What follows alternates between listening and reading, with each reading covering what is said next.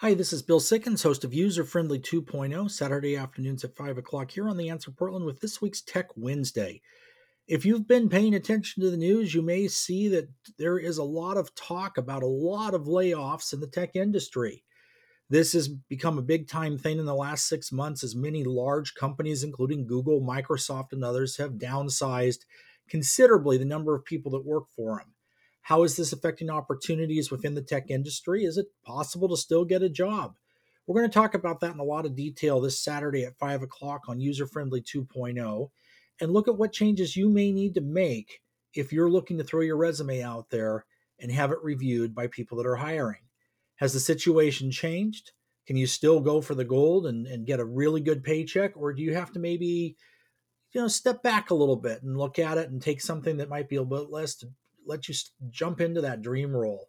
Check it out Saturday afternoon at 5 o'clock here on The Answer Portland.